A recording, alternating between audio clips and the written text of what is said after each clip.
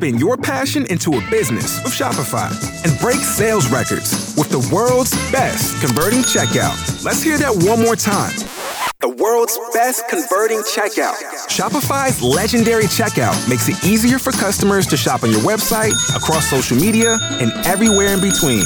Now that's music to your ears. Any way you spin it, you can be a smash hit with Shopify. Start your $1 a month trial today at shopify.com/records. RPN, the Roddenberry Podcast Network. This episode of Mission Log is brought to you by ExpressVPN. Take back your internet privacy today and find out how you can get 3 months free at expressvpn.com/missionlog. Mission Log, a Roddenberry Star Trek podcast, episode 367, Things Past.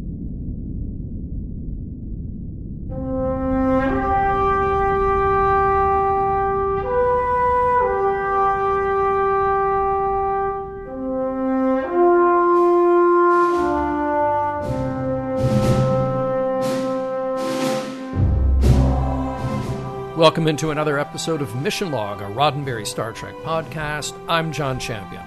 And I'm Norman Lau. Each week on Mission Log, we link our subconscious with yours in order to dig deep into the morals, meanings, and messages of each and every episode of Star Trek. This week, Things Past, the one where Odo links his subconscious with his friends in order to dig deep. Wait, Norman, did you just say something like that? Oh, did I? Well, yeah. Well, I was just planting the idea in your head. It's for you to figure out what it means. Okay. Cool.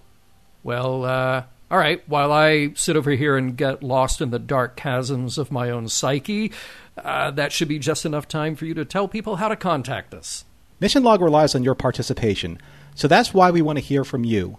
Help us spread the word by giving us a like or a share on Facebook or Twitter, where you'll find us at Mission Log Pod. Tell others about us there, and if you're inclined to leave us a review at Apple Podcasts, we'll be grateful, and we'll share those in a future supplemental. You can reach us on Skype at Mission Log Pod or by calling 323-522-5641. Our email address is missionlog@roddenberry.com, and remember, we may use your comments on an upcoming episode of Mission Log. And now, after rummaging through many things from the past, it's time for the trivia on Things Past. Well, thank you. Today's episode was written by Michael Taylor. So imagine this. You're in New York. You're really trying to make it as a musician, but then you dabble in writing, so you send in a spec script that gets turned into one of the most beloved episodes of a series. That was Michael Taylor when he wrote the pitch for The Visitor on DS9. Here we are a bit later, and he pitches a story to the producers about our DS9 characters being trapped in each other's dreams. Well, it was closer to an Inception-style story where the characters wake up from a dream only to find that they are now in someone else's dream, and so on and so on. The producers really liked it, but then they asked him to make it darker and grittier. So he did. Now, what the producers liked was partly the idea of returning to Terok Nor, but without doing a time travel story or a holodeck simulation or some other oft-used Trek trope. So this kind of gave them the excuse they were looking for.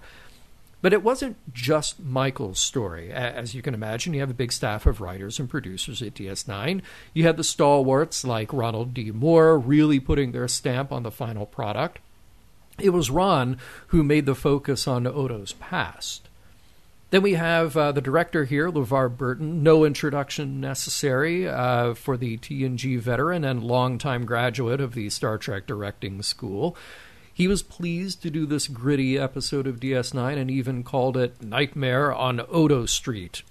Now, I was very happy to read in Terry J. Erdman's book, Hey Terry, that LeVar Burton loves to do practical effects. So if it can be done on stage, on camera, and without the use of digital or post-production effects, he will always lean that way. You can spot a few moments like that in the final show, heavy use of fog or lighting effects to distract the audience, then lead us to a reveal. Let's talk about guest stars. Well, we welcome back, as always, recurring guest stars Andrew Robinson and Mark Alaimo in prominent position here. On Terok Nor, we encounter some new faces as well, like the Bajoran Belar, played by Victor Bivine. Now, Victor started in film and TV in the 1970s and made the usual stops in guest star roles along the way, like on Chips, The Equalizer, NYPD Blue, and Moonlighting.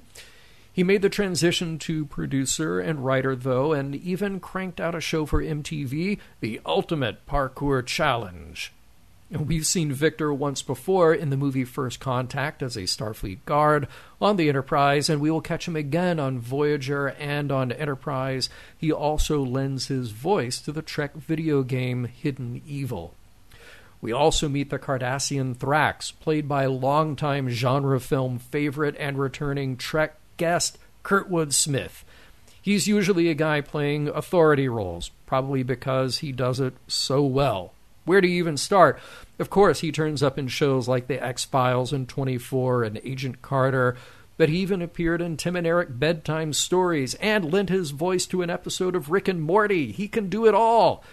He may be most recognizable from feature films like RoboCop, Deep Impact, and Broken Arrow, but yes, we've seen him in Trek before too, as the President of the Federation in Star Trek VI, and we will catch up with Kurtwood one more time in Voyager in an epic two-parter. Just to save you a couple of emails, John, I just want to make sure that we are not remiss in saying that he was also Red in that 70s show. Yeah, yes, he was. Because, again, he can do it all. Tarak Noor is a horrifying hellscape under fascist Cardassian rule, but it had some great mood lighting. Am I right?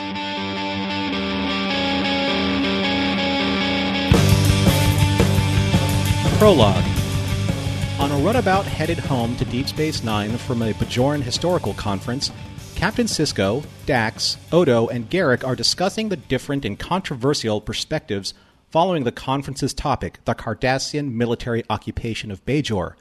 An irate Garrick thought that the Bajorans would have appreciated his dispassionate dissertation on the occupation, but Dax and Sisko saw it differently and in full support of the Bajoran perspective. However, it seems that Odo was the man of the hour, hailed by many Bajorans at the conference as being the bastion of law and justice. Noticeably uncomfortable with such a legacy, Odo dismisses such praise as being unworthy of him. As the runabout approaches Deep Space Nine, a Bajoran ops officer informs Worf that the runabout is on autopilot and that all on board are registering minimal life signs. Worf and Dr. Bashir beam on board the runabout and discover that all on board are suffering some type of stasis and are barely alive. As Dr. Bashir and Worf are baffled with the current plight of their friends, Captain Sisko suddenly wakes and finds himself on a much darker and sinister version of the station's promenade, now littered with impoverished Bajorans and crawling with armed Cardassian soldiers. Act 1.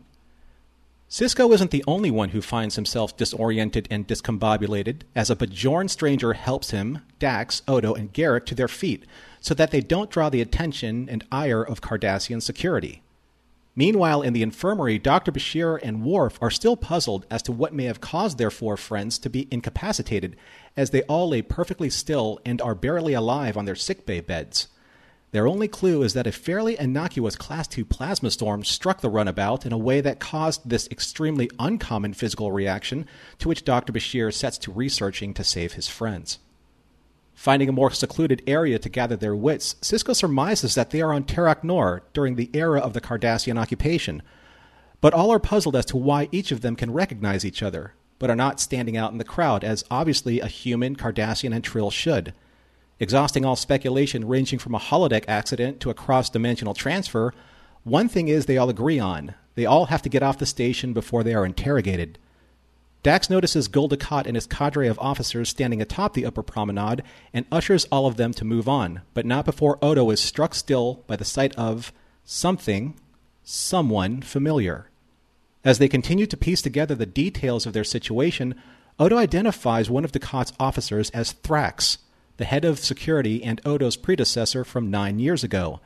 And, before they can blend into the mass population, a Cardassian security team engages them and arrests Dax, who they see as a Bajoran woman. Garrick tries to bribe the security guards, but his efforts are met with a quick strike to the face, drawing blood, which trickles down Garrick's face not only in this reality, but also as Garak lies comatose in sickbay as Worf calls over Dr. Bashir, as they are both observe what's happening with grave concern. Act 2. Trying to discover the cause for Garak's sudden nosebleed, Dr. Bashir informs Worf that Garak and the others may be under some type of psychosomatic stress as a result of the incident on the runabout, but he just doesn't know. Back on Terok Nor, Sisko, Garak, and Odo have been relocated, but not before Garak was able to pickpocket a complink from the guard that struck him earlier. Using the device to discover who they are in this timeline, all of them are unremarkable Bajoran men from the Rakata province, Ishan Shea, Jalur Goita, and, finishing Garak's sentence, Odo says he is Tamor Landi, which surprises everyone as to why Odo would know this specific name. But before Odo can make any sense of these identities, Quark appears and pulls them out of their holding area as he needs fresh Bajoran labor to work the bar. But trying to find the latinum lining in any situation, both Sisko and Odo wonder how badly the timeline would be affected if Quark were to suffer some strange accident during their employment. Meanwhile, Dax is escorted into Gul Dukat's quarters, assuming the name Leeta. Gul Dukat has her pour 2 servings of Kanar and confesses to Leeta that his position and his station as governor of Terok Nor is misunderstood and lonely, and he just wants some companionship, a friend to understand his complicated yet fair disposition. At Quark's, as their hands are filled with the refuse and scraps of meal trays, Garak is lamenting the fact that the Cardassians were extremely messy conquerors, and such hard labor was befitting of the Bajorans' more servile nature. As Odo busses his tray towards the bar, he sees 3 Bajoran men, one of which he believed to have seen before. Odo is able to pull a little more truth from Odo, who remembers that the 3 Bajorans who they appear to be were innocent men who were publicly executed after a failed attempt on Gul Dukat's life, a fate that Sisko, Odo, and Garak will soon share if they cannot get off the station. Act 3. As Sisko, Odo, and Garak keep their heads down trying to plan their escape, Thrax pays Quark a visit regarding rumors about moving illegal Miraji crystals. But just to keep Quark honest about his business dealings, Thrax threatens to bring in the Obsidian Order just to make sure Quark's bookkeeping is on the honest side.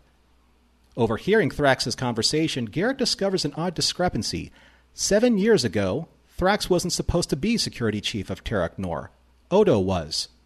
However interesting this all may be, Sisko refocuses his team on making contact with the Bajoran resistance by using a signaling method that Kira told him about.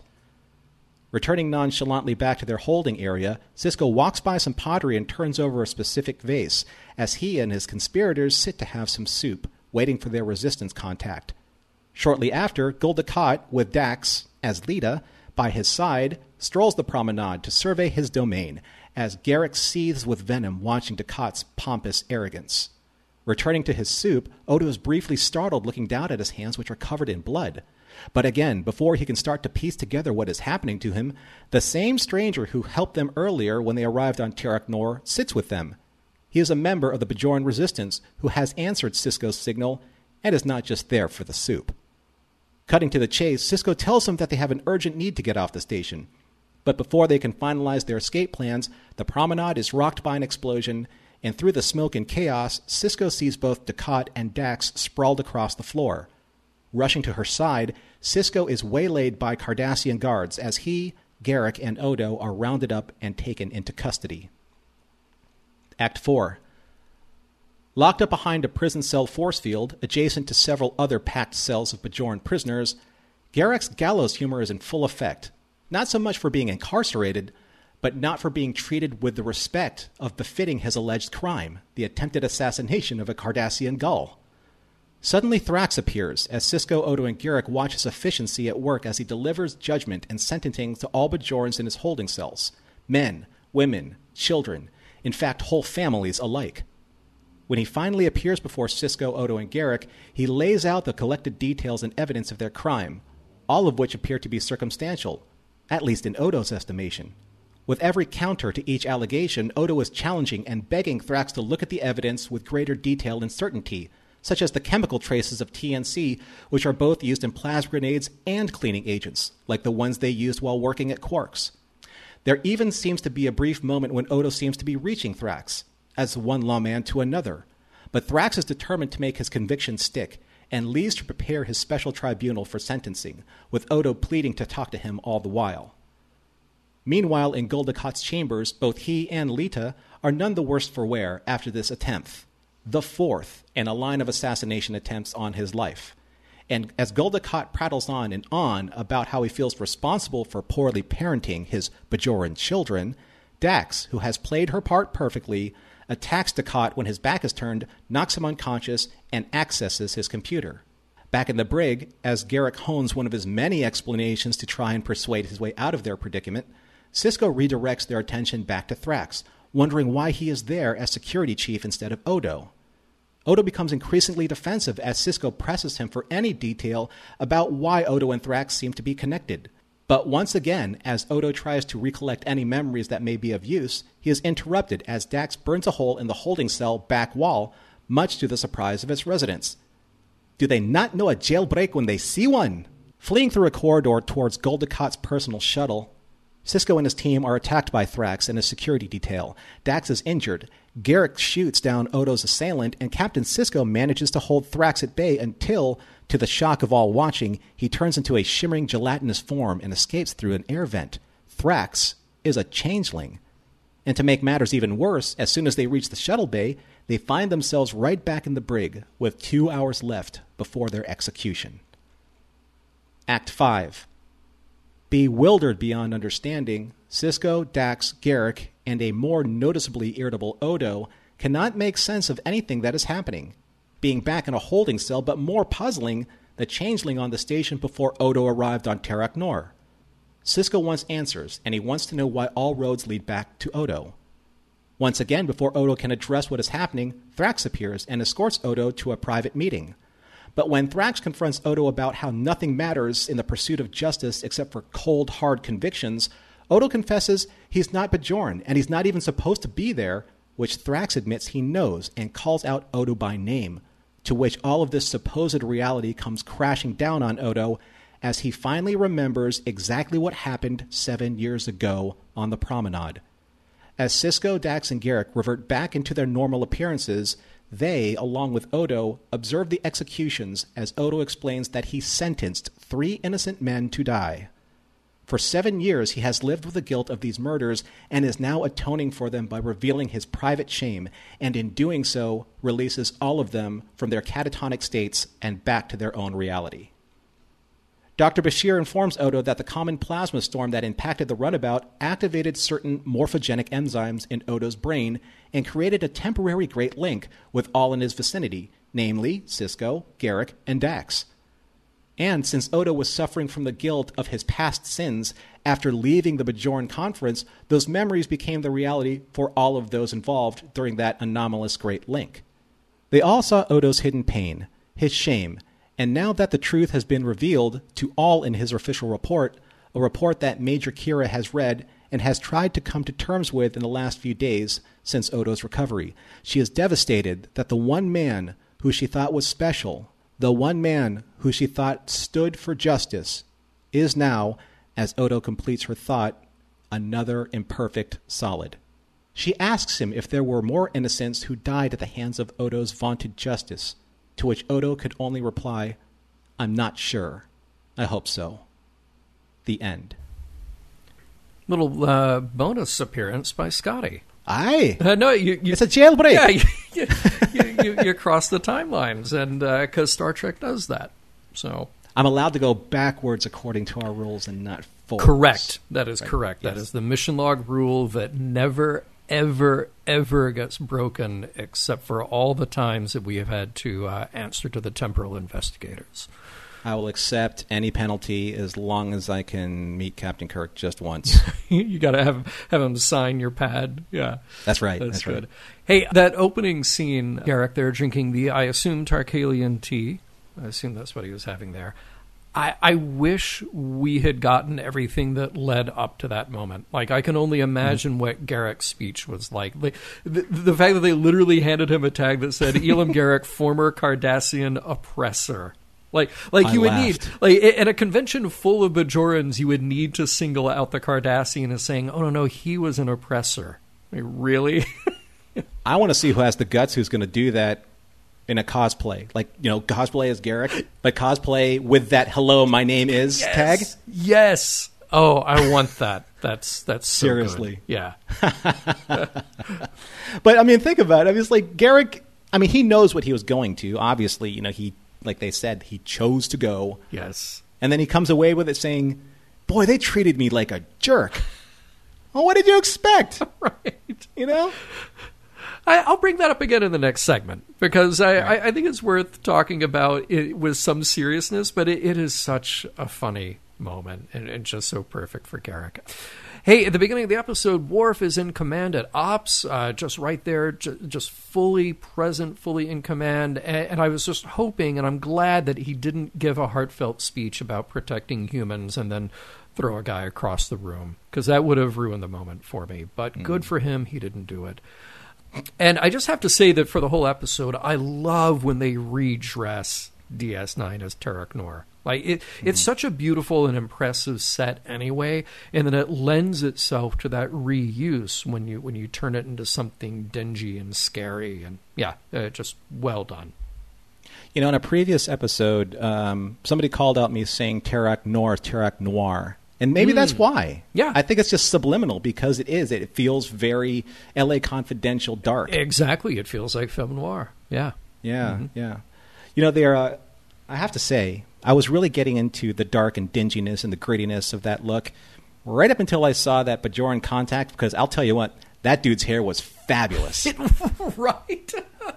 He's got it going on. Yeah. I'm just saying, if you want to blend in, you might not want to have such perfect hair. Just saying, when everyone else is dressed in rags. Yeah.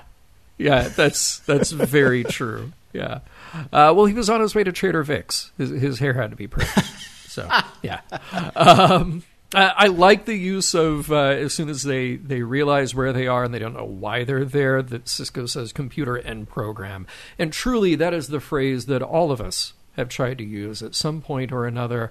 I mean, in the 24th century, I'm thinking it should just be a standard thing that when you enter a room anywhere, doing anything, you should just start with that to make sure that you're not at a holodeck simulation. Right. Yeah. And poor Dax, when they're trying to figure out where they are and what's happening, and she goes, well, some kind of cross-dimensional transfer.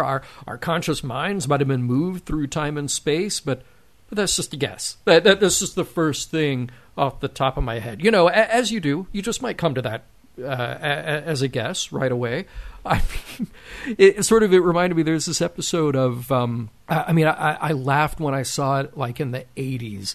There's an episode of Lost in Space where Professor Robinson is there with, maybe he's with Don West, and they on the middle of the planet, there's this thing, and it's literally just like a little circular platform with a little backlit dome on top of it. And they look at it and go, what is that? Well, it looks like some sort of matter transfer device.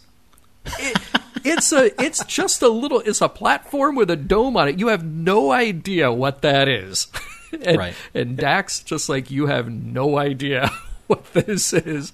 I just love the technobabble. It's great. But you know what, though? It brings up something that you said in trivia, where these were the ideas that were kind of developed, and it's like, we don't want this trope and we don't want that trope. Right. Yeah. It's kind of like what she's saying, and they just threw it in there like, nope, we don't do these tropes. That's not what this is. Mm-hmm. So instead of that, we are in something new. Right. Absolutely. And I like how Garrick, he was like right lockstep with her. Like, what would a tailor know about any of that stuff? Yeah. Well, right? Okay, yeah. What would a tailor know about that stuff? But come on. I mean, we can drop the whole... I'm surprised that Odo even said that about him being a tailor. Because we've dropped that pretense long ago. It's just not even a thing anymore.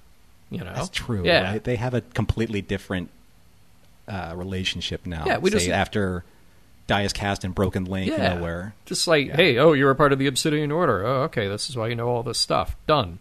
Like, we're just done. And we all accept that you maintain this tailor shop because you got to do something. You got to be somewhere. But we're not even pretending anymore like that's what your true calling is. Hey, what color is Cardassian blood? Is it sort of brown? Or I couldn't really tell. But we see it in that scene where he gets punched, and then you cut to the infirmary and he's bleeding from the same place. He bleeds, and I thought they tried to make it look a little alien, but we couldn't quite tell.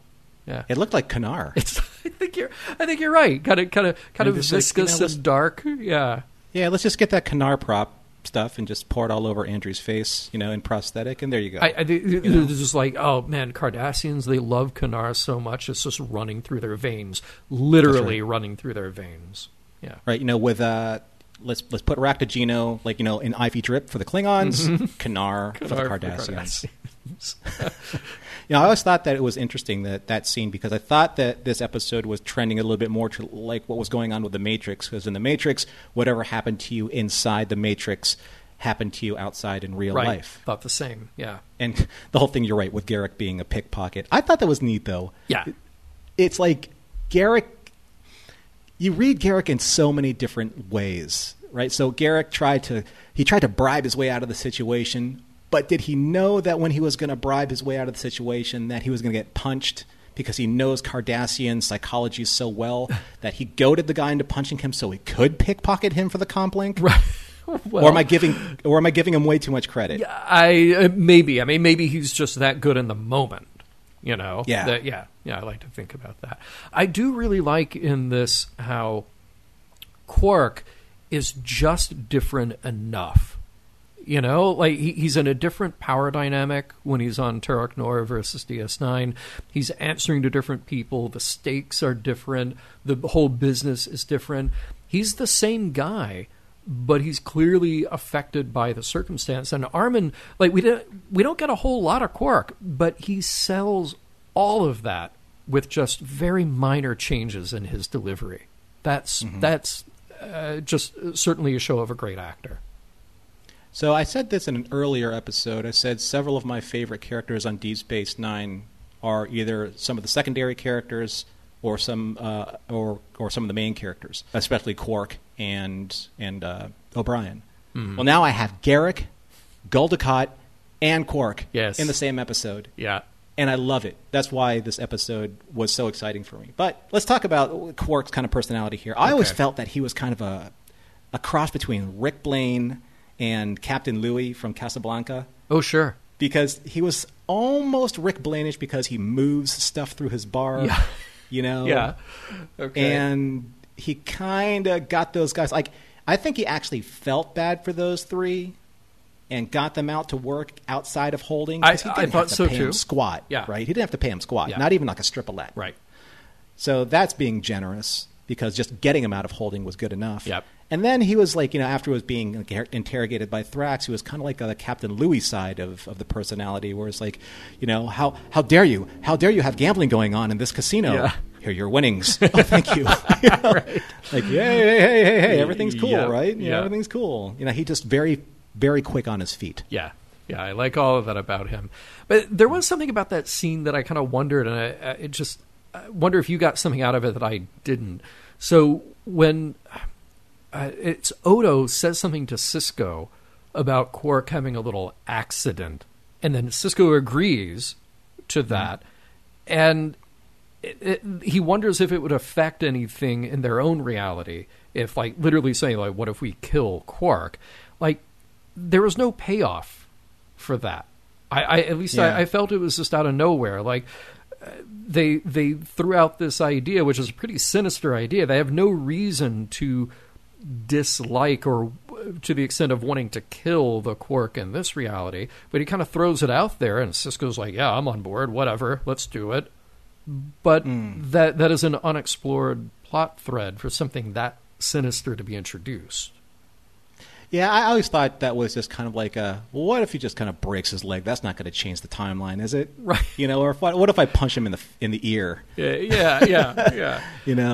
That's kind of like what I took away from that. Yeah. I hope that's all it was, because again, it was just sort of like they just met this version of Quark, and Odo has this strained relationship with Quark anyway, but in the real world, they still look out for each other. So as a joke, they didn't really play it as a joke. So it's like, if you're going to go there, I think you'd better at least have some resolution to that. I think that would have been better off, like, between, say, Odo and Garrick, because you have Odo's a very heavy character and Sisko's a very heavy character. Both actors are very heavy actors. Right. So when you're, like, kind of delivering, like, these really light, quick lines, they come off differently. Yeah. Right? Yeah. I think you needed you're right. someone who's, like, sarcastic and wry, and that's Garrick. Right. Not Sisko. Yeah. Right. Yeah. So let's talk about Lita. Oh, yeah. Lita. Yeah. So, yeah. Yeah. Interesting choice. I mean, obviously the name resonates. But what is it now with Dax being thrown into these situations where she's just, kind of trivialized? Yeah. Yeah. And it's unfortunate because we're coming off this episode where that's exactly what happened. And now we're in this week's episode where I asked the same thing, like, yes, Dax has to be cool, and she has to not get found out. She has to go along with the game here, the situation, to survive. But, I want Dax to be the tough butt kicker that she is, and really be the smartest one in the room. But here, it's just not happening. I'm surprised that this is kind of like the same Dax that gave so much agency to with, say, like, Blood Oath, when she went off with Korra, Koloth, and Kang to take out the albino. Yeah. Right? I mean, she was there. Yeah. She was fighting. She had a bat'leth in her hand. Right. She went off and went to go get the sword of Kahless. Yeah. Yeah. I'm not saying that what happened to her, where she ended up with this character was bad. It's just that she walks into Caldicott's office and does the little twirly around and her hand shaking because she's fearful. And I know that's all an act. It still doesn't sit well with me that this is where Dax has ended up in the last, say, couple episodes. Yeah, I agree with you there. Hey, and speaking of that drink with Dukat, not a whole lot of specific food to mention in this episode, but there's all that, like, half-eaten stuff on the plates at Quark's, and we're driven to think that it smells bad, and it's been out there and it's gross. And I thought this is the one time on set that you use actual sushi, because that is just, sitting there all day, it's going to be gross at the end of the day. I thought it looked like squid. I did too. I thought it was fish of some sort. Squid, perfectly acceptable. Yeah. And in that scene, interesting bit of dialogue there where Sisko and Garrick are chatting, and Sisko says everything is tidy when someone else is doing the cleaning. And Garrick says the Bajorans were much more suited for this kind of work than we were. Servile work is in their nature. To which Sisko replies, I'll remember to mention that to Major Kira when we get back. And then Garrick says, there are exceptions to every rule. And wow, just Garrick's built-in racism. It is just a painful bit of dialogue. And then I think back to the beginning of the episode. What was it that Garrick said when he was on Bajor, letting something like this just slip? Because it's just this casual racism, just this casual superiority. You're like, well, of course we conquered you because, I mean, you're servile, you're weak. That's what we do. Why is this such a big deal? It's so interesting how Garrick phrased it in one way, and then Gul Dukat calling them children who he must parent in the same way.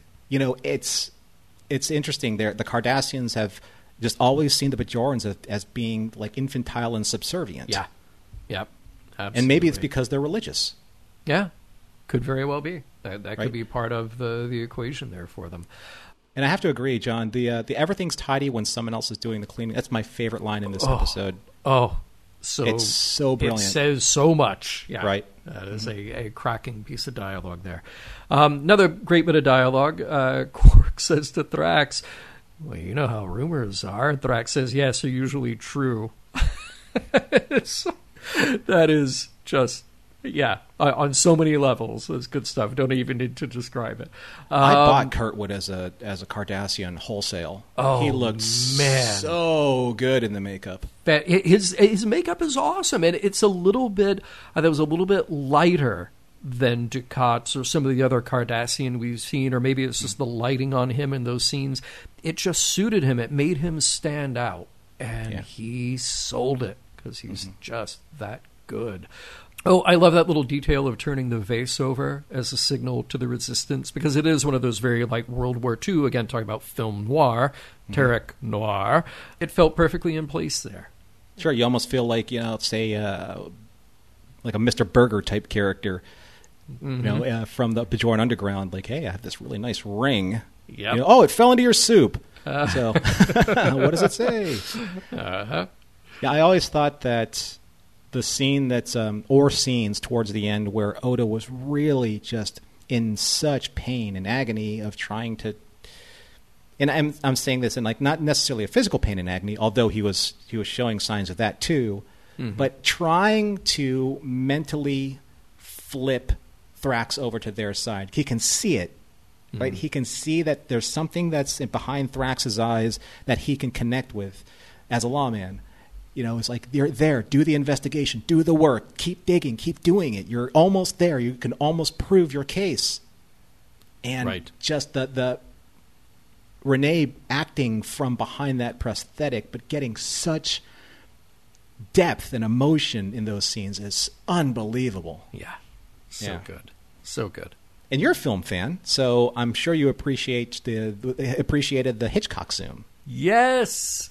So awesome. Yeah, describe it for our listeners. Yeah. So when I took film study, and I do believe that Alfred Hitchcock himself, he created this special effect camera shot or camera dynamic for Vertigo. That's correct. Yeah. What happened is there was a cameraman at the time. They would lay on a dolly track, and they would pull him backwards as the cameraman would zoom as quick as he could, zoom the lens forward. So the background would fall away, but you would focus, and the foreground elements, especially the actor, would rush towards you. Yes. So that the background would fall away in frame and just completely get, kind of like fuzzy in the atmospheric perspective, and you just feel like the ground just comes out from underneath you. And that speaks to LeVar as a director, again, using the technology around him to tell the story and convey the emotion. And Jonathan West being, he was the DP on this episode, so again, very technically adept. And we talked about how technically adept he was previously. But I probably one of the more famous shots like that, the Hitchcock zoom, is in Jaws. Used a great effect there with Roy Scheider on the beach. But it's unmistakable when you see it. And I'm so glad that they used it in this. Yeah. And, I know that Nana has been used sparingly in these last few episodes because, as you can see, her pregnancy is progressing throughout the course of these episodes. Right. But her scene with Odo in the end, as short and as small as it was, it spoke volumes, and it's a credit to what she can do with a few lines as an actor. If Odo needed to share his pain, maybe it would have been easier to just call Sybok. I hear he's good at that.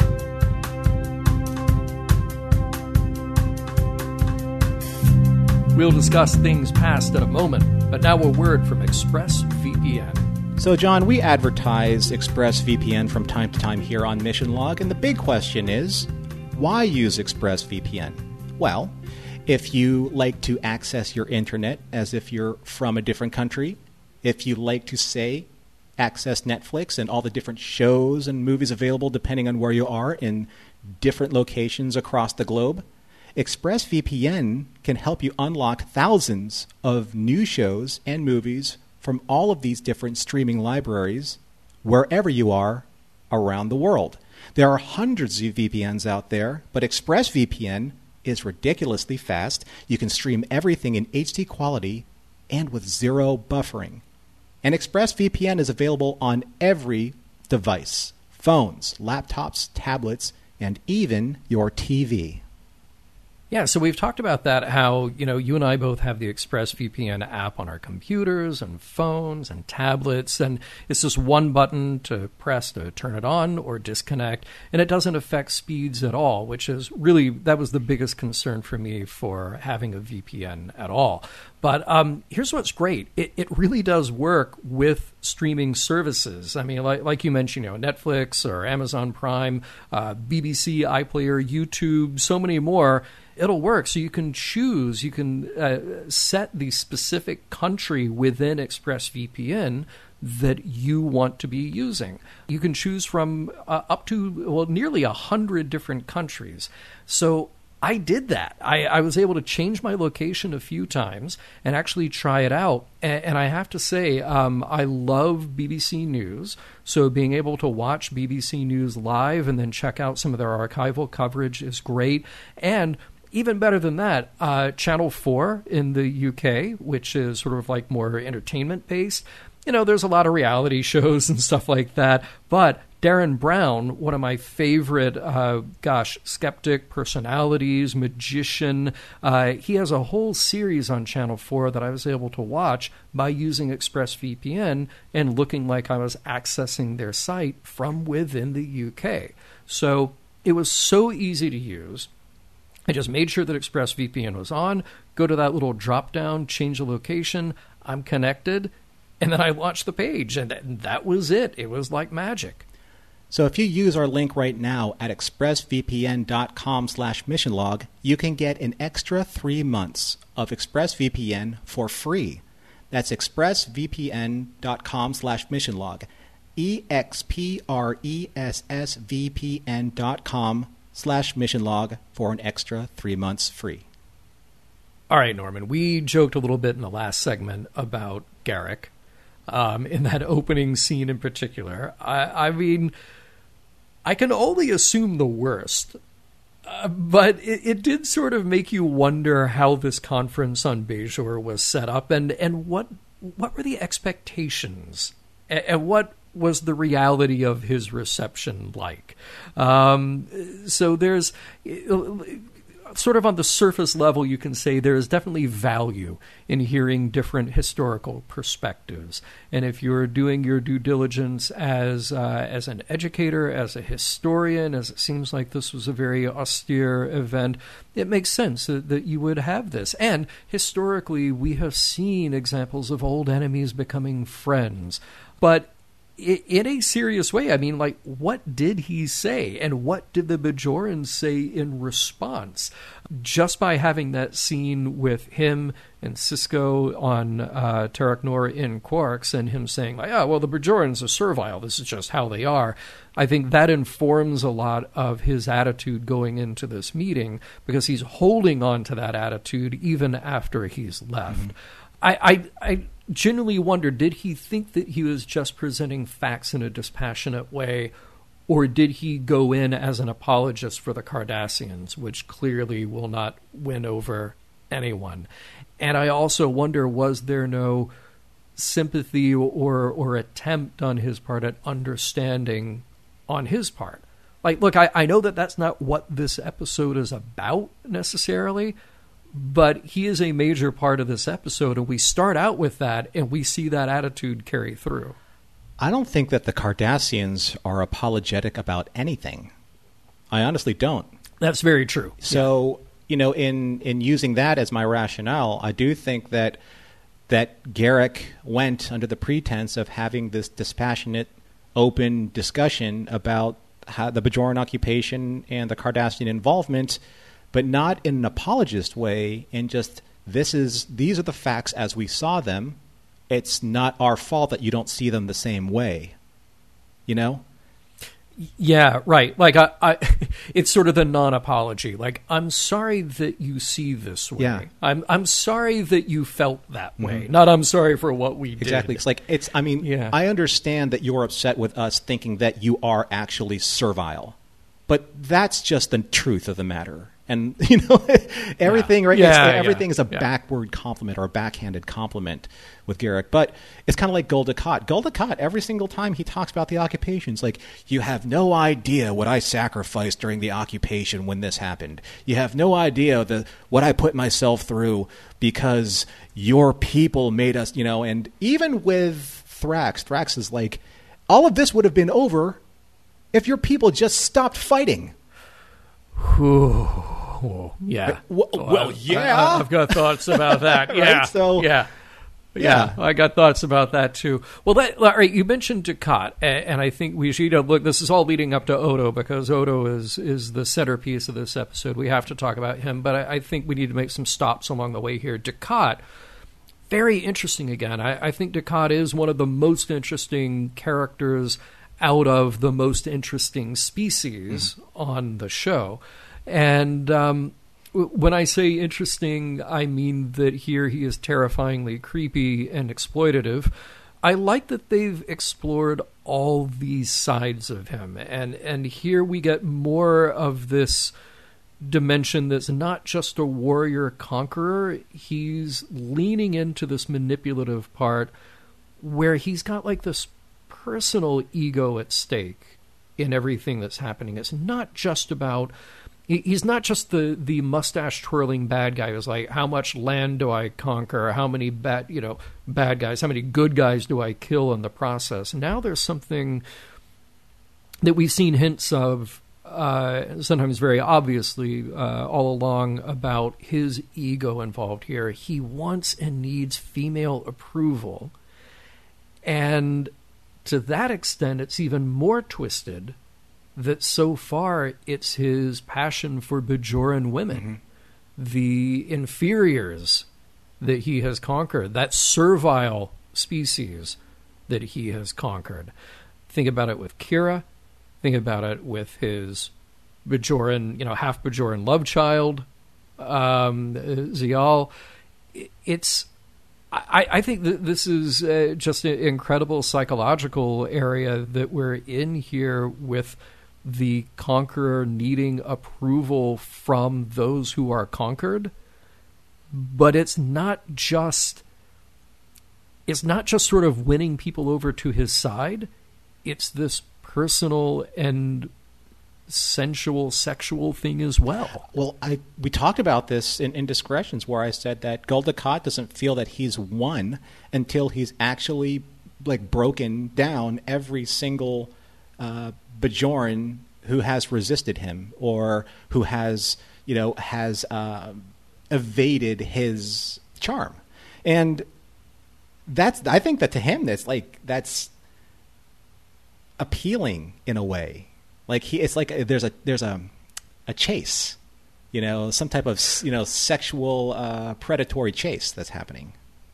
Well, and look how far he's taken that though.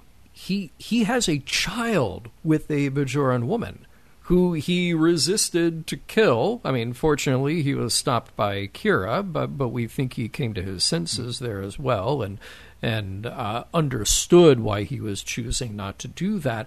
But it's like it's not good enough just to have, for that period, have been the conquering force. It's not just good enough to have won someone over to his side, which they didn't. Clearly they were resisting. He had to go so far as to actually reproduce with a Bajoran and have Bajorans as lovers, even if they were rightfully so resistant and they were non-willing in this. But that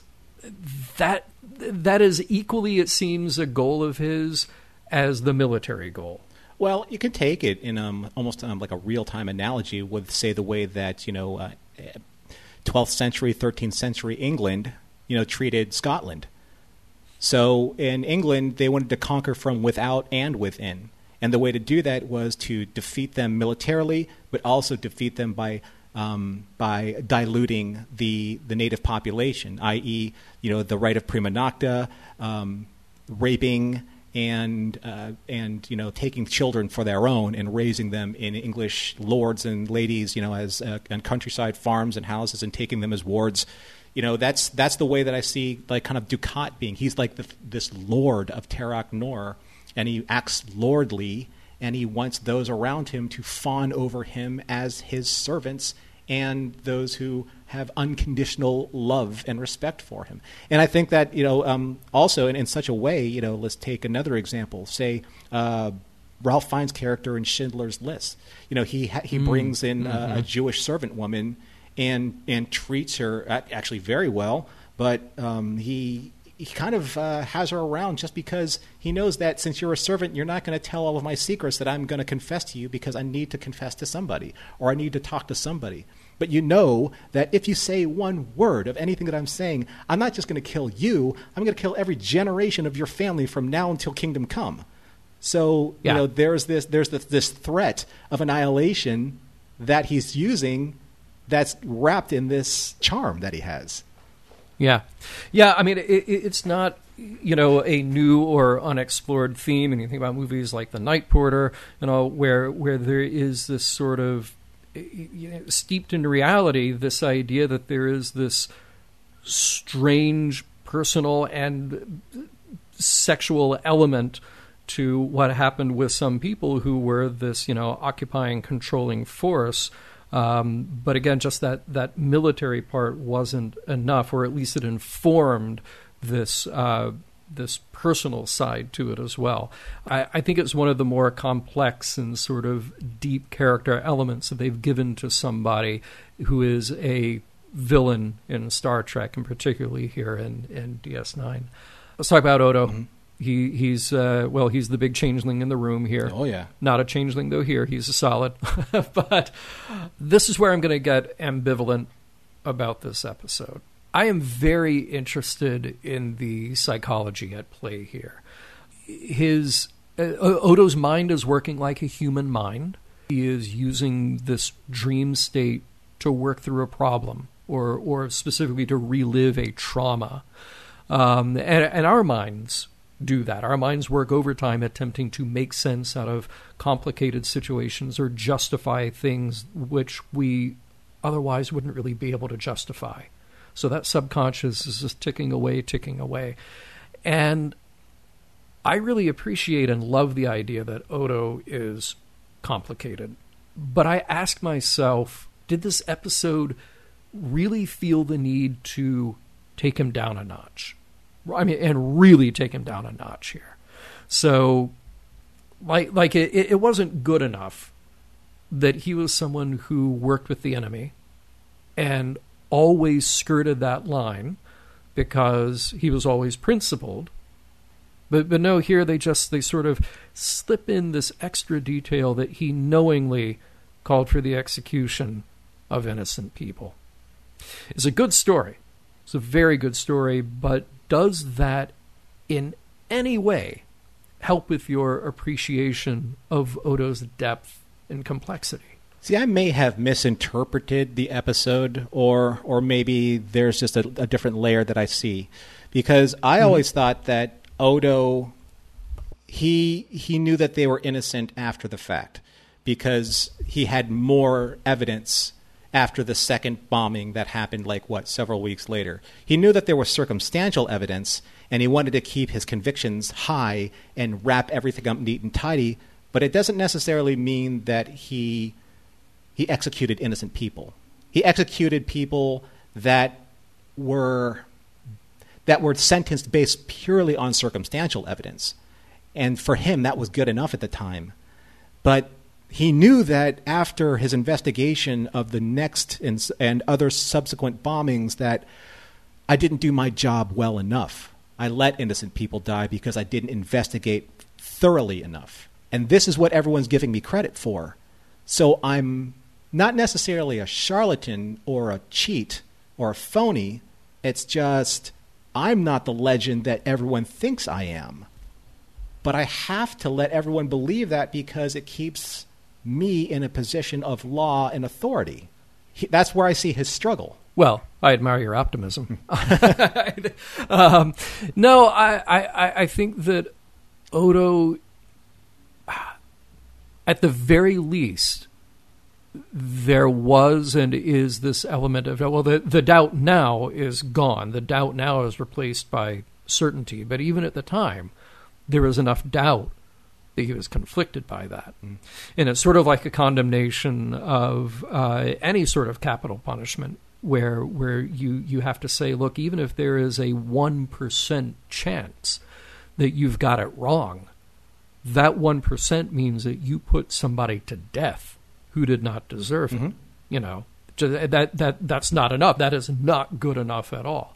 I feel like we come away from this with the idea that, yeah, we can say that a hero, and that's, heroes doing a lot of work there in that phrase, but a hero can have problems, a hero can have doubts, a hero can not be perfect.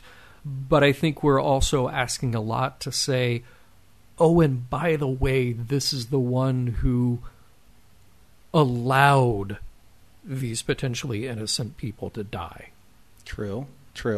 I see what you're getting at, but at the same time, though, I feel that I don't think that Oda was taken down a peg because of this episode. I think it just gives you more backstory to his history and why he's so doggedly determined to be so damn good at being a lawman right now is because he did screw up, right? He made that mistake, and he's like, he goes, and I wish that he said with a little bit more certainty at the end that these were the only three, because I knew I royally screwed up, and everyone's giving me credit for being this great lawman and this great constable, but I screwed up, and never again. It was just those three innocent people are on my conscience, but no one else. But he's ambiguous about it because he doesn't either remember or doesn't want to admit that he did, or maybe he just wasn't that good at his job at one point in time. Yeah. And I'm okay with that. I'm more than okay with that, saying that he was not that good at his job at that time, that he has grown into it and he is better now than he was before.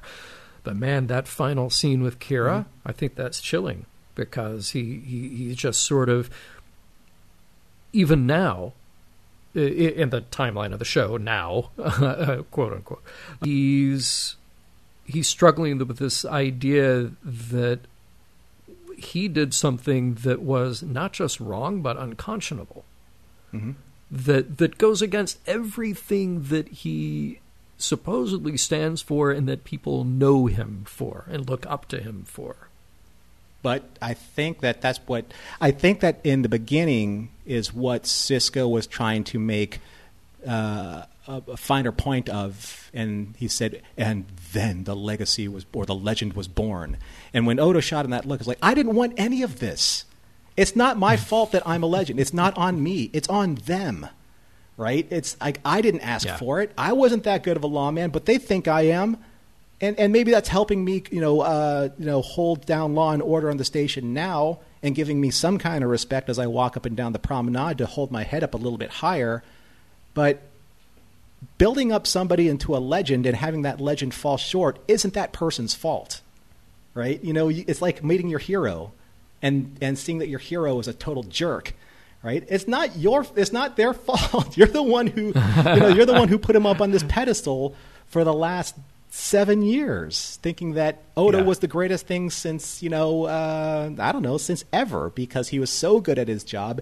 He did maintain law and order up to a point, and maybe somewhere along the line, there were Bajorans that were helped by him because he did catch criminals that stole from them or did somebody harm and brought them to justice. He just screwed up this once. Okay, but so let's figure out what's the alternative here. So if this had just been a part of the record, if this is something that is known, because Cardassians keep meticulous records, we know that. That's true. If this is just something that could have just been known from the beginning, and here we are 7 years later, is that 7 years enough time for somebody like Kira to process, I know what you did then, because it's part of the record, we all know, but we're still friends and we're still okay with you being the head of security on this station, and we will still trust your judgment. Like, do you think that they would still even get to that point? Well, I think you have to trust the person that you know, not the person that they were. Because you're judging them on the actions that you have placed your faith and trust and life in their hands with. Those are the actions that you're trusting. It's like Garrick. Why would anyone trust Garrick? They know who he is. They know, but nobody should. But at the same time, though, at least in my opinion, because not all of these characters are Starfleet, so you don't blanket trust them as you would a blanket trust a Starfleet officer with your life, even if you don't even know them or have met them or served with them. So every one of these characters, I believe, is operating with some level or degree of paranoia about the people on the station. They don't necessarily always 100% trust each other. They work well together, and they'll trust each other to get certain things done, protect the station or go on a mission. I mean, but Quark and Odo they're friends, but up to a point, right? Like Kira and Odo are friends, and they're close up to a point, right? And then these truths are, they are brought to the surface for these reasons. And maybe it's just she wanted to trust him more. And maybe because she's disappointed, she's like, you know what? I have better instincts than this, so why am I not listening to them? Or there's friends up to a point, but then how do you deal with, and they allowed the deaths of 3 of my countrymen? 3 people who are on my side helping to fight this injustice. Well, it was a mistake. Yeah. But the thing is, I think there's a difference between knowing that they were innocent and serving them up for execution instead of not having all the facts in front of you and serving them up for execution. I think that at the time, Odo was like, I am the law and order on this station, and there's enough circumstantial evidence to convict you. That's what he was saying to Thrax. That's why I love that scene so much. He's like, do the research, dig. It's like you're almost there. You can almost prove our innocence. He's like, I don't care about innocence. I care about convictions. Yeah. I was like, what? True to the Cardassian legal system. And I do believe that he was having an argument with himself in that scene.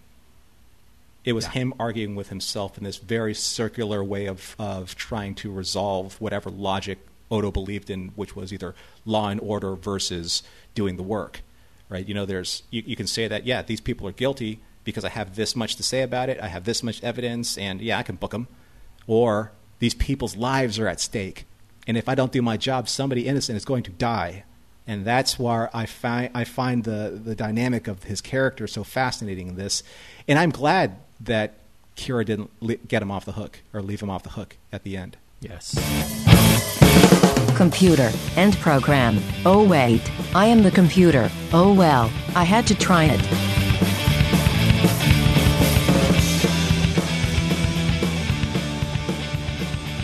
We've had a lot to chew on in this episode, and this episode is very deep in terms of its morals, meanings, and messages. But first, as we do with Mission Log, we want to take a look to see if this episode first holds up in our opinion. So, John, how did you feel about this episode? Did it hold up for you? And then we'll get into the morals, meanings, and messages. So I honestly have to say I'm a bit ambivalent about this one, because it's one of those episodes where I feel like how I rank the versus how I rank the morals, meanings, messages are going to be at conflict here. And that's always tough to figure out. Well, what do you ultimately say about it? How do you ultimately rank or recommend this episode? Now, for this part, I'll just have to say that it is produced incredibly well. The production value is high. It's as high as it ever gets on DS9, particularly when you're doing a bottle show like this. It's a little different when you do something like Trials and Tribulations, where it's a showcase for special effects. The acting here is just top-notch, and it's what we expect out of DS9. It is laser-focused on this mystery surrounding a character, and it does not pull punches about that character. And let's talk about the guest stars. Kurtwood Smith, magnetic. He's incredible. I wish he could be on every episode as a Cardassian, as Thrax, or somebody else. There's a gimmick here, which is, why this is all happening. And I know that they wanted to stay away from time travel or mirror universe or holodeck simulation. But that gimmick is, it's stretched a little thin even for Star Trek. Because it literally comes down to scenes where, what's causing this? So I don't know, man. It's just weird. That's kind of what we get. But I'm still asking myself about this episode. Why?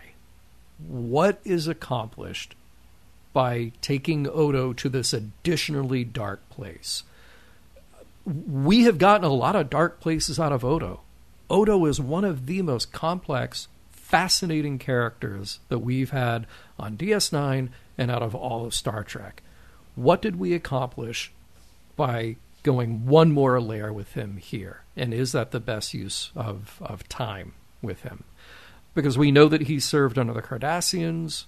We know that he wasn't necessarily a willing participant. He was the hired gun, you know? And that's all stuff that we got across before. I think you could infer a lot from before. So if you're going to go here, I think, honestly, you kind of get it out of the way up front. Then you allow the time to rebuild and heal after that. So I know that this may sound like a lot of wishful thinking on my part. And if you've listened to Mission Log long enough, you know that I don't always have to have a story that has a happy ending, but bear with me here for a minute. I would have preferred that we give Odo a reason for his actions where he truly had no choice, where we truly saw the conflict instead of like, well, this is the best answer at the time.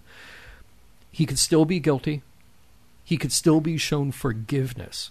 And he could still have that moment with Kira. Like that is all valuable stuff.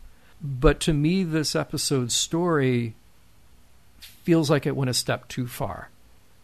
Now, I say that, but I don't want to take away at all from the quality of the acting, from the depths of story that we took, and from the attempt here.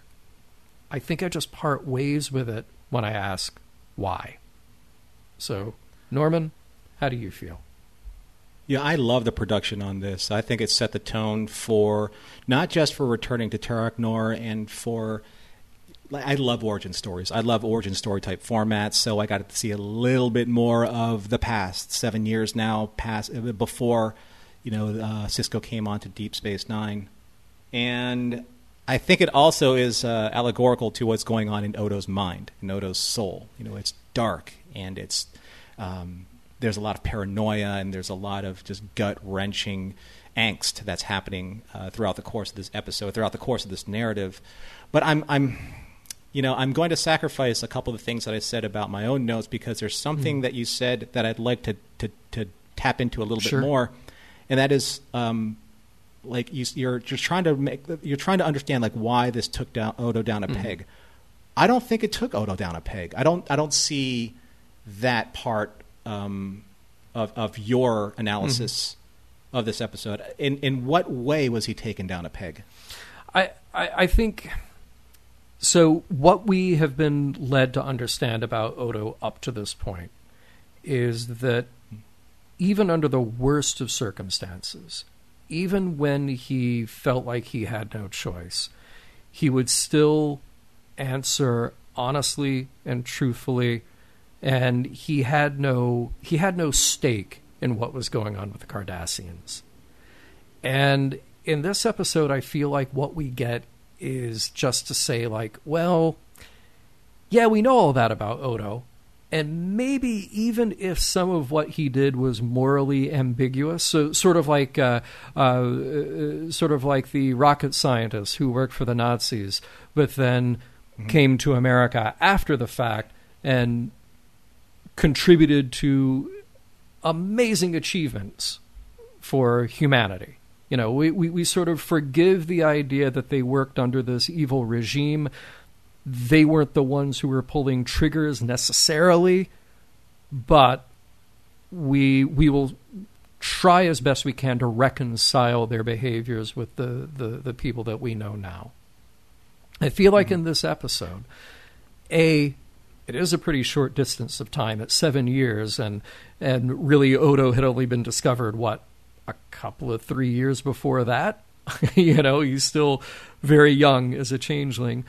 To me, this episode left us with this idea that Odo was willing to suspend his principles. He was willing to not act ethically or morally or even thoroughly doing his job because it was expedient. It was expedient to protect himself and his position where he was. And even under those circumstances, I think he's better than that. Well, he is now. He is now. Yeah. But I still question setting this. Well, first of all, where we do in the series. Here we are in early season 5, and we need to introduce this thing now that's like, oh, it's a little soap opera-ish. Like, oh, now Kira has to deal with the fact that he killed 3 people that were from the Resistance, and he knew at the time that they might be innocent, and might is doing a lot of work there, So no, that's true. Yeah. I mean, I get that.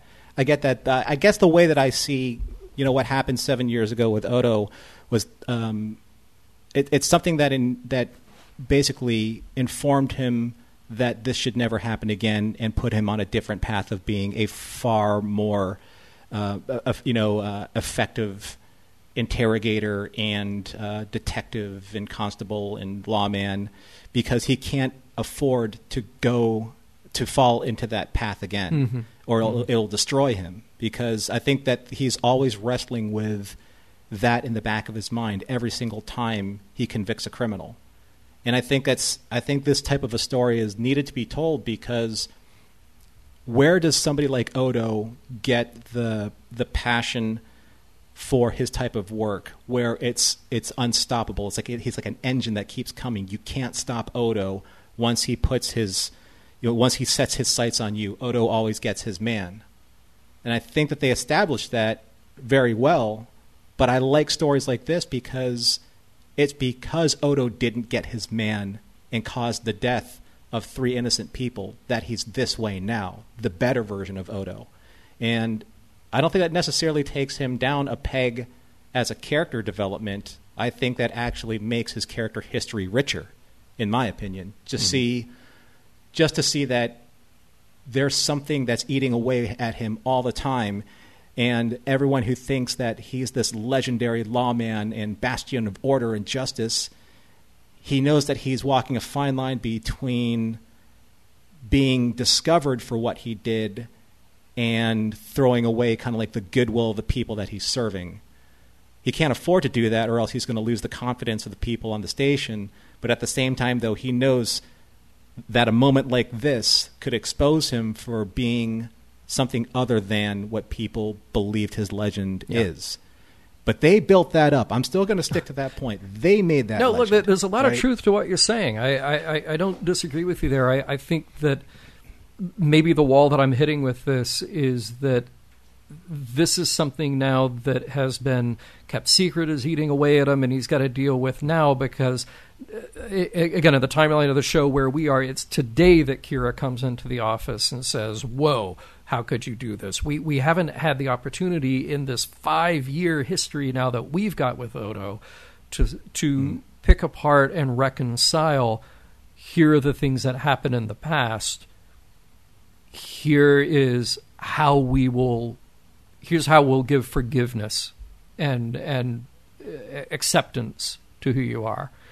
And that might partly be affected by just sort of the reality that this is 5+ years into a show where I know we've only got 7 seasons of that show. And it's like, okay, you come in here in the fourth quarter with this.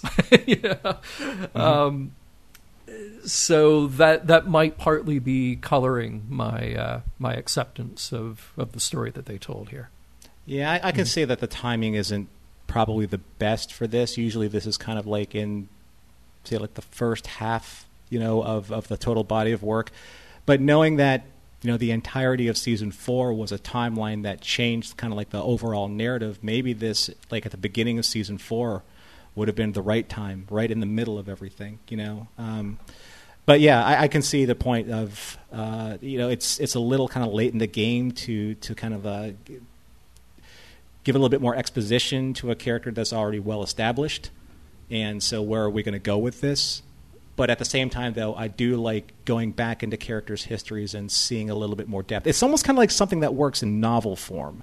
You read about this in a novel and you're like, oh, wow, I wish I could have seen that in an episode, but where would it have fit in? Yeah, it's sort of like I kind of want the next scene after this, which is Sisko sitting down with Odo and saying, I understand that you did terrible things. You need to grapple with the idea that you did terrible things. Because you'd need that scene with Kira, but Kira's coming from a different place. Kira's coming from this place of very personal investment, personal hurt in her friend and in the political situation that informed everything about her up until then. So you kind of need this outside place of a guy like Sisko to put it in perspective. But I don't think we're going to get that in the next episode.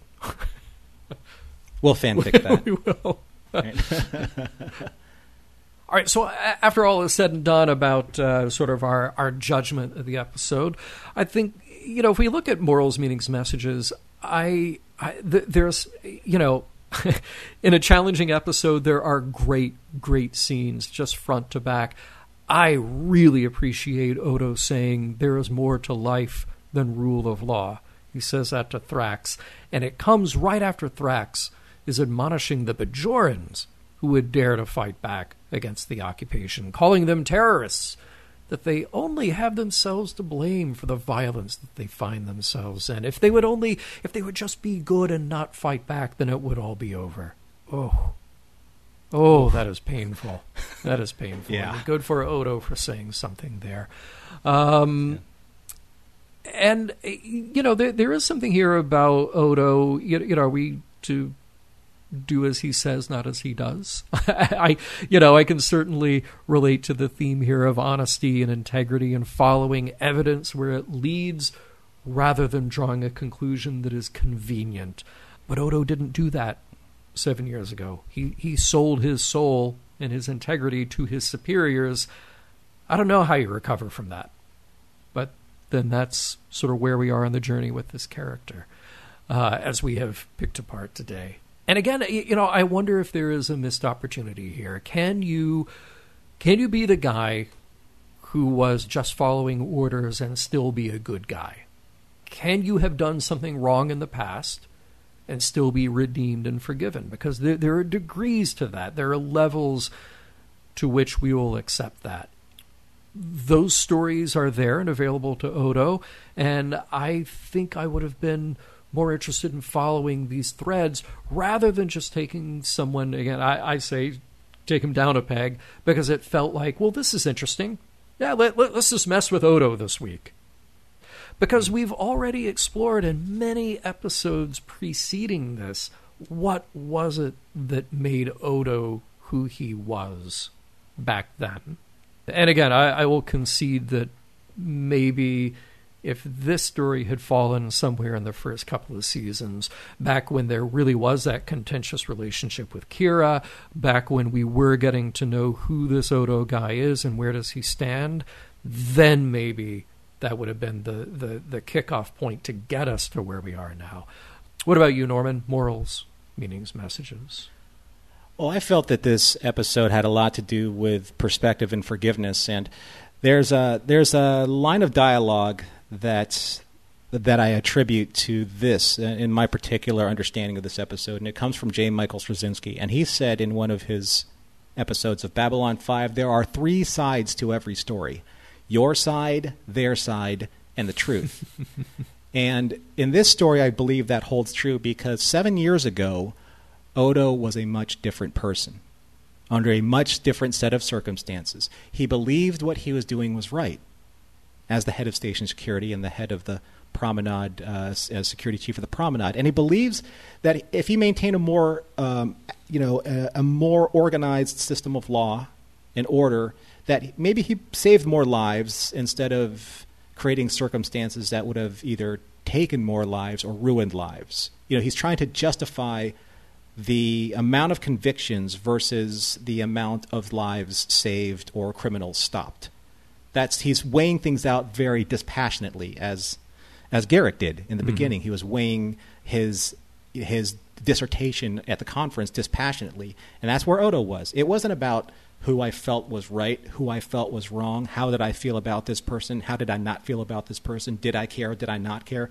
It was about convicting or releasing. Right. That he was a mechanism in this situation.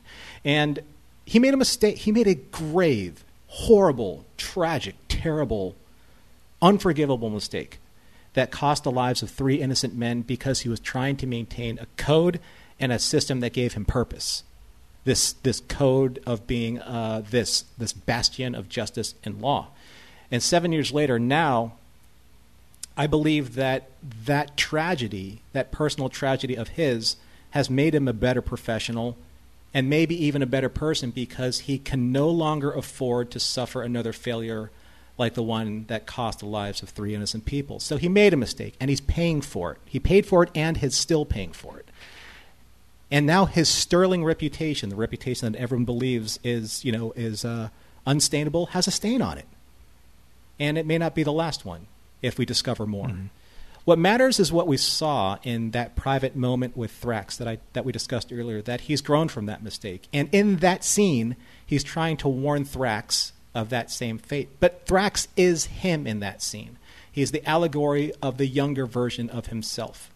Odo is trying to sell his younger self and convince his younger self that you can't afford to make this kind of mistake again because not only will it damage you, it'll make you feel like a charlatan. And we can move forward and forgive ourselves and our mistakes of the past by making sure we don't repeat those mistakes. And in this episode, where I think that Odo, he is actually seen in a nice period of growth, is that he's trying to atone for what happened.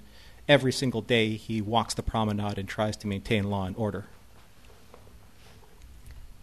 Mission Log is produced by Roddenberry Entertainment. Executive producer, Rod Roddenberry. Our website and your opportunity to comment and connect with us is missionlogpodcast.com. If you'd like to support Mission Log directly, you can do so at patreon.com/missionlog. Enjoy all the great Roddenberry podcasts at podcast.roddenberry.com, where you'll find Women at Warp, Priority One, The Trek Files, your daily Star Trek news, and Shabam. You can't handle the Shabam. For more Star Trek news and discussion, be sure to visit trekmovie.com. On the next Mission Log, The Ascent.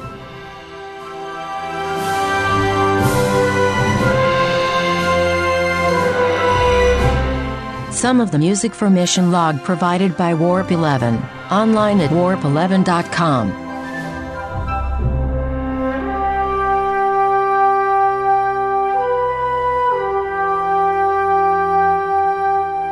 You want to know my dark secret? My grandfather was the software automatic mouth on a Commodore 64, but let's keep this between us. I mean, don't put it on the internet or anything.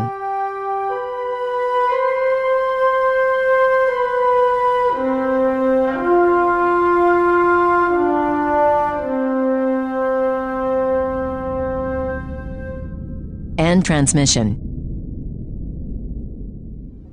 Podcast.roddenberry.com, the Roddenberry Podcast Network. When facing a family law matter, it can feel like an overwhelming and never-ending court process. It's vital to know that things will look better on the other side if you hire legal counsel with the skill and compassion to help. At Stengy Law Firm, we represent clients in difficult family law matters every day. Visit FamilyLawRepresentation.com to schedule your consultation. That's FamilyLawRepresentation.com. Stengy Law Firm, here to help you rebuild your life. Stengy Law Firm has an office in Wichita. Kirk Stengy, 120 South Central Avenue, Suite 450, Clayton, Missouri.